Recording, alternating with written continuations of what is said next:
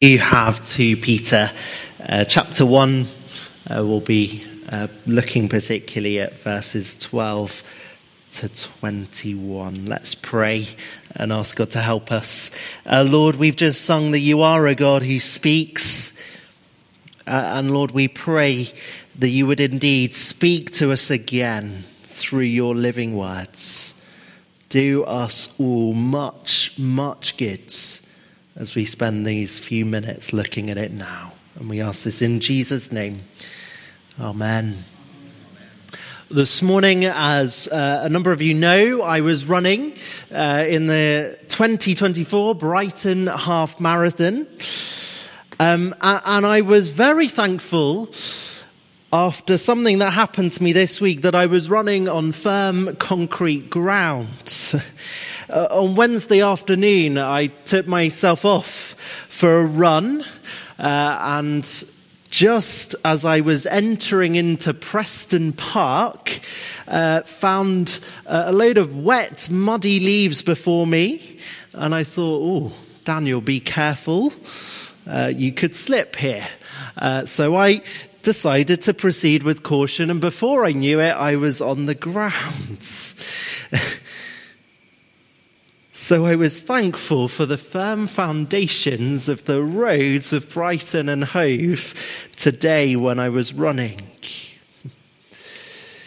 What's that got to do with 2 Peter? Well, Peter so far in this letter has been encouraging us to make every effort to be growing in godliness. And as he says in verse 10, if you do this, you will never stumble. And he encourages us that we are heading home for a rich welcome into the eternal kingdom of our Lord Jesus Christ. But is this really is the Lord Jesus Christ really the right foundation to be building our lives on? Is living for him and seeking to grow in godliness, is that really going to keep us from stumbling? Is that really going to lead us to living with the Lord Jesus forever? And is it really worth living in light of his coming? Which some, as Peter talks about in this letter, are casting doubt upon. Well, Peter believes so. And he has 2 witnesses in this passage to prove the worth, value, and indeed the certainty of building our lives on the firm foundation of the Lord Jesus Christ. But before we get there, notice in these first few verses, in verses 12 to 15, there's a bit of urgency to Peter's writing here. Verse 13, I think it is right to refresh your memory as long as I live in the tent of this body, because I know that I will soon put it aside, as our Lord Jesus Christ has made clear to me. Peter knows he's not got a lot longer to live. And he's writing these things with a sense of urgency. I want you to know these things. I want to pass these things on to you before I go. So this letter feels like it has a bit of urgency in Peter's mind. These things must be communicated. What things were, well, he's speaking in verse 12 of reminding them of these things. And verse 15, and I will make every effort to see that after my departure, you will always be able to remember these things. What are these things? Well, we've seen already that Peter, right at the beginning of the letter, has reminded us of the gospel. Reminded us of the grace of the Lord Jesus Christ. reminding us that we boast not in our own work to save us, but entirely in the blood and righteousness of the Lord Jesus Christ. And God has equipped us with all that we need to be growing in godliness.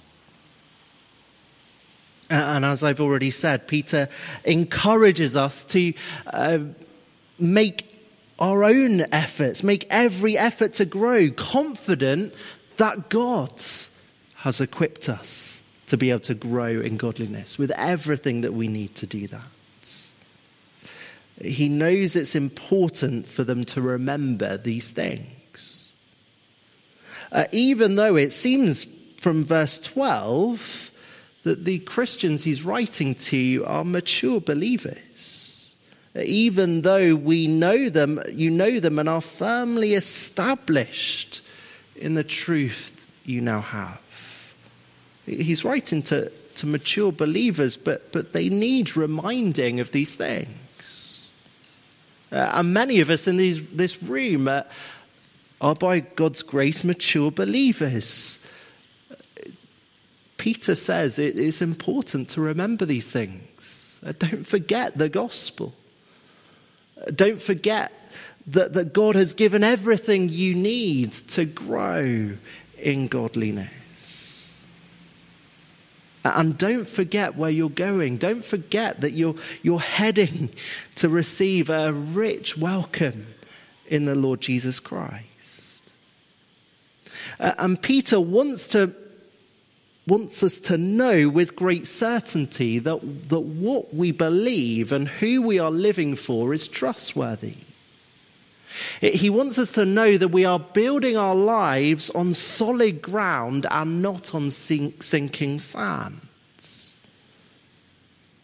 And perhaps he is particularly concerned about this because of false teachers which are around.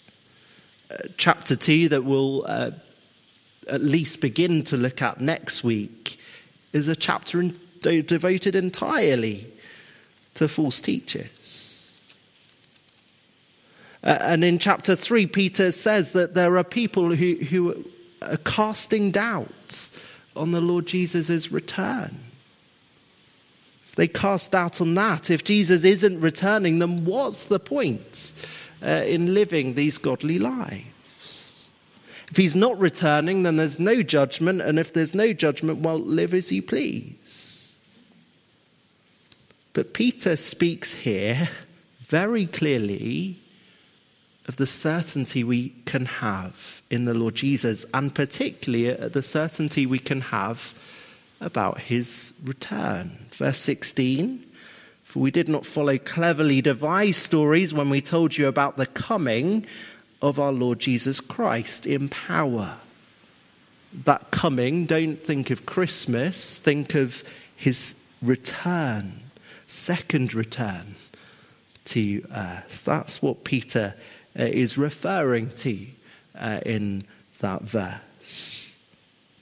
And so with that context in mind, he calls two witnesses to help us see very clearly this is sure, this is certain. And calling two witnesses, it's a thoroughly biblical idea. Deuteronomy 19 verse 15 says, one witness is not enough to convict anyone accused of a crime or offense they may have committed. A matter must be established by the testimony of 2 or 3 witnesses. So Peter calls 2 witnesses, verses 16 through to 21. We're going to see who they are in just a moment. And he calls them because of the disputes around, is Christ returning or not? Well, the first witness is eyewitness testimony. Verse 16 again, for we did not follow cleverly devised stories when we told ye about the coming of our Lord Jesus Christ in power, but we were eyewitnesses of his majesty. Christ is coming again in power. That's the truth that Peter is defending.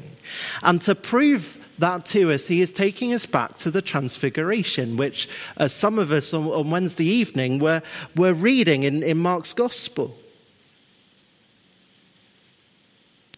Peter, James, John went up the mountain with Jesus, and they saw him transfigured before them. They saw his face shining like the sun, and his clothes became as white as light. Or as we read in Mark on Wednesday, so white that whiter than anybody in the world could bleach them. They saw in that event an incredible glimpse of the majestic glory of Jesus. And one day this Lord Jesus, who they saw in the mountain glorified, he's going to return in power. The whole world, the whole human race will see his majestic glory. But not only did they see it with their eyes, not only did they gaze on his kingly brightness, in his face and his clothes which became dazzling white, they also heard the voice of the Father.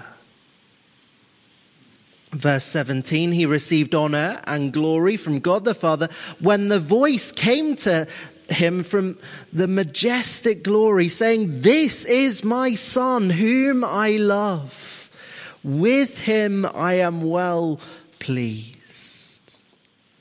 They heard with their ears the voice of God the Father saying, "This is my Son. He's reliable. He is who he says he is. Listen to him." Ooh, someone's ringtone.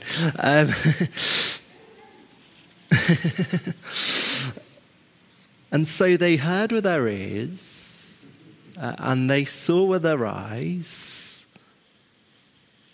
the incredible glory of Jesus, the Son of God. What an experience it must have been.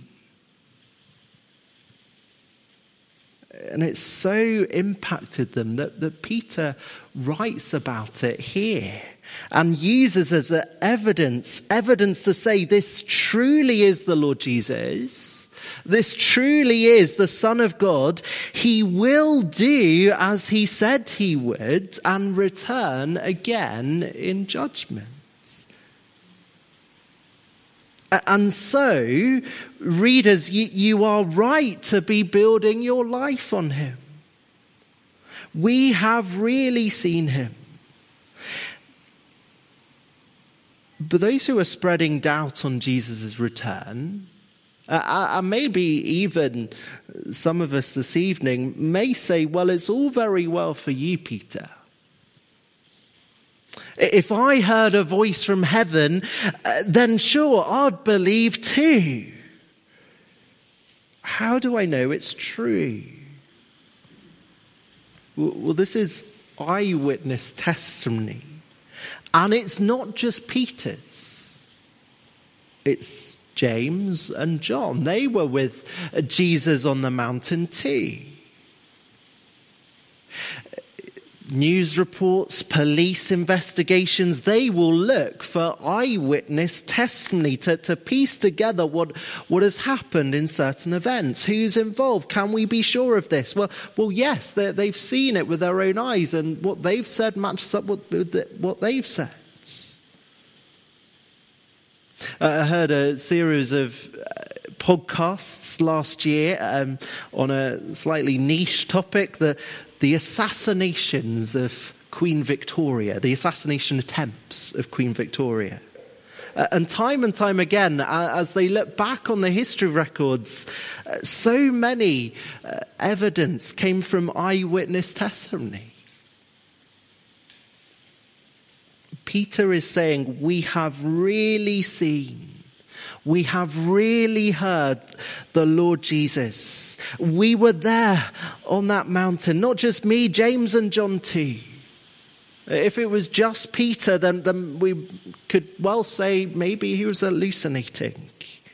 But to have not two, but 3 people hallucinating the same thing, well, that's basically impossible. And so Peter says, we've seen his glorious majesty. The Lord Jesus is coming again in power. He is who he says he is. And so, making every effort to be growing in godliness, living in light of the return of the Lord Jesus, it is not building our lives on sand, it is building our lives on something firm. But there's not just the eyewitness testimony to prove it. There's also the prophetic witness. Verses 19 to 21. We also have the scriptures, the Old Testament scriptures, the prophets. And you will do well to listen to them, as you will do well to listen to the Lord Jesus. That's the sort of thing that's going on in these verses. It's reliable. Pay attention. Listen to it.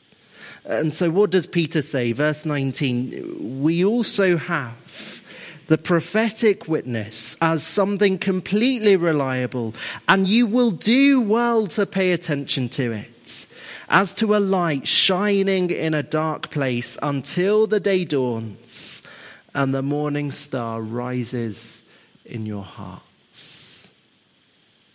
I heard a really helpful illustration last Sunday when I was having some time off and being at another church.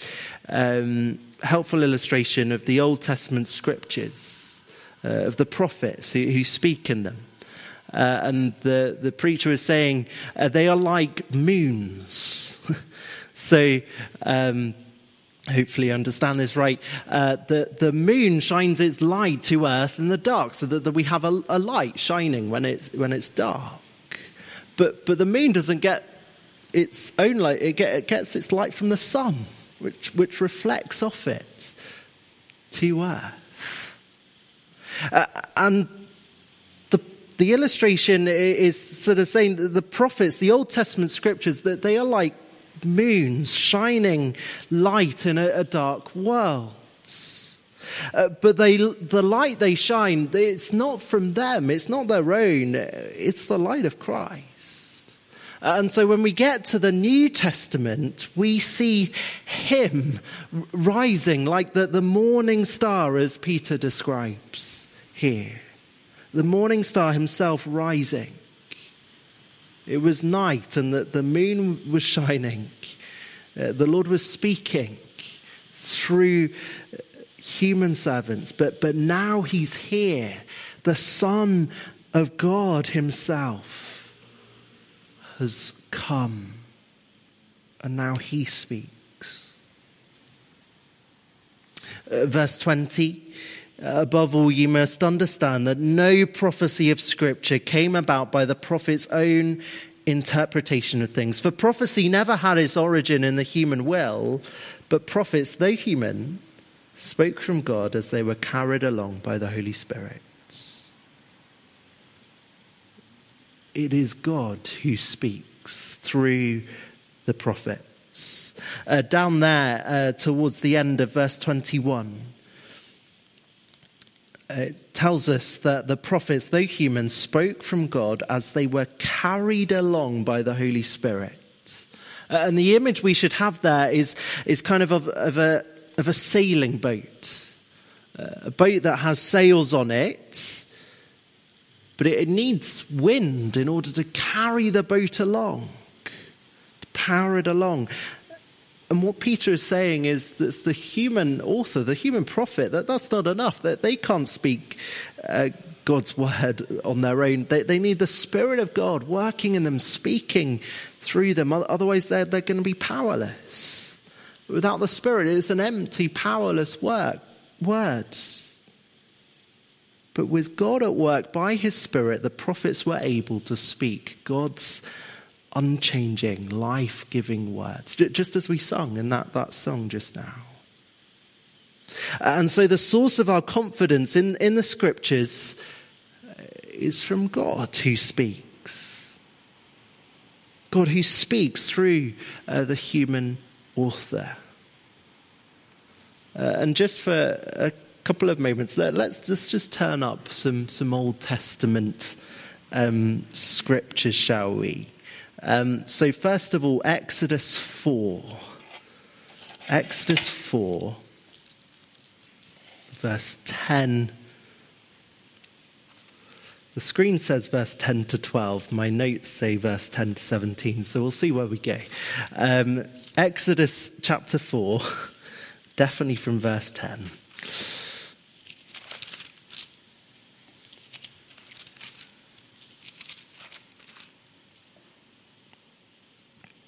Moses said to the Lord, "Pardon your servant. Lord, I've never been eloquent, neither in the past nor since you have spoken to your servant. I am slow of speech and tongue." And the Lord said to him, "Who gave human beings their mouths? Who makes them deaf or mute? Who gives them sight or makes them blind? Is it not I, the Lord? Now go, I will help you speak and teach you what to say." Moses is going to speak because God is going to teach him what to say, going to give him the words to say.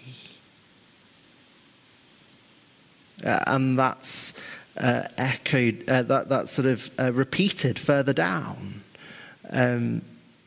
When after Moses protests and says, "Lord, send me someone else to speak." And so his brother Aaron is given to him. But verse 15 says, "You shall speak to him and put words in his mouth. I will help both of you speak and will teach you what to do. He will speak to the people for you, and it will be as if he were your mouth and as if you were God to him." It is God who's going to speak through Moses and Aaron. It's God at work speaking through the human being. Just a couple of other places. Jeremiah chapter 1, 4 to 11. Jeremiah chapter 1, 4 to 11. As we're sort of checking what Peter is saying.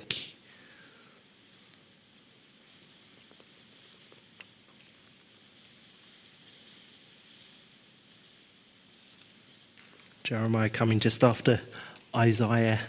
Jeremiah chapter 1, verse 4 to 11.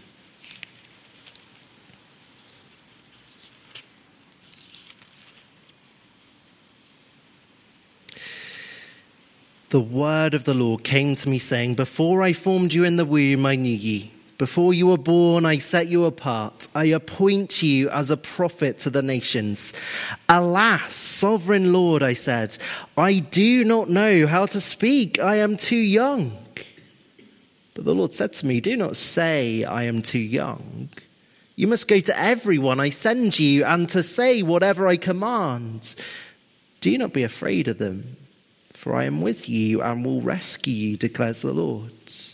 Then the Lord reached out his hand and touched my mouth and said to me, "I have put my words in your mouth. See, today I appoint you over nations and kingdoms, to uproot and tear down, to destroy and overthrow, to build and to plant." I'll stop reading there.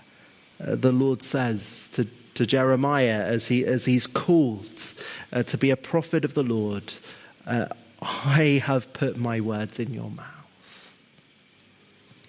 And final passage, Ezekiel chapter 3.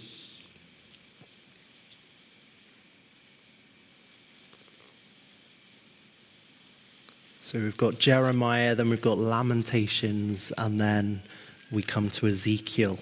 And Ezekiel chapter 3, verse 1 to 3, first of all. And he said to me, "Son of man, eat what is before you. Eat this scroll. Then go and speak to the people of Israel." So I opened my mouth, and he gave me the scroll to eat. Then he said to me, "Son of man, eat this scroll I am giving you, and fill your stomach with it." So I ate it, and it tasted as sweet as honey in my mouth. And then verse 10 and 11. And he said to me, "Son of man, listen carefully and take to heart all the words I speak to you. Go now to your people in exile and speak to them. Say to them, this is what the sovereign Lord says, whether they listen or fail to listen." Ezekiel has this a sign of eating this scroll, eating the Lord's words, and he will be able to open his mouth and speak the words of the Lord's. Peter is right. Prophecy never had its origin in the human will, but prophets, though human, spoke from God as they were carried along by the Holy Spirit. God gives them the words to say. They are his words. And so the prophetic message is the second, sure and reliable witness. The prophetic message are words from the unchanging God of heaven. And so we'll do well to pay attention to them. And so coming back to sort of the main point of things, why I think Peter is talking, showing us these two witnesses. Is there any point of living in light of Jesus' return? Is Jesus really coming? Is he who he says he is? Is he worth following? Well, absolutely yes. And so is it worth making every effort to be growing in godliness? Is it worth battling with sin and temptations which come our way? Is it worth gathering here on a Sunday evening to hear from God's word, to spend time with people, to be equipped to be living for the Lord? Well, yes. His word is sure and reliable. Jesus really is who he says he is. The Old Testament prophetic message is a light shining in a dark place. It's a faithful witness that points us to the morning star, to the glorious dawn of the Lord Jesus, who came into this world and who is coming again. And we can be sure of that. Jesus is surely coming. And so we can live in light of his return with great certainty. I'm going to pray. Father God, thank you. Thank you so much that you have spoken to us, spoken to this world hundreds, thousands of years through the prophets, spoken your sure and unchanging words. And thank you that they point us to the glorious morning star, the Lord Jesus Christ, who has come into our world and is who he says he is. He is God. And he will do what he says he will do. He will return again. And so, Father, we pray that you would help us, each one, to listen to your word, to listen to what 2 Peter says and encourages us with, to live in light of his sure return. Lord, help us. Help us to do that, confident that you have given us everything we need to grow in godliness, and confident, not in ourselves, but in the blood and righteousness of the Lord Jesus Christ, which alone can save. And so we ask this in Jesus' name. Amen.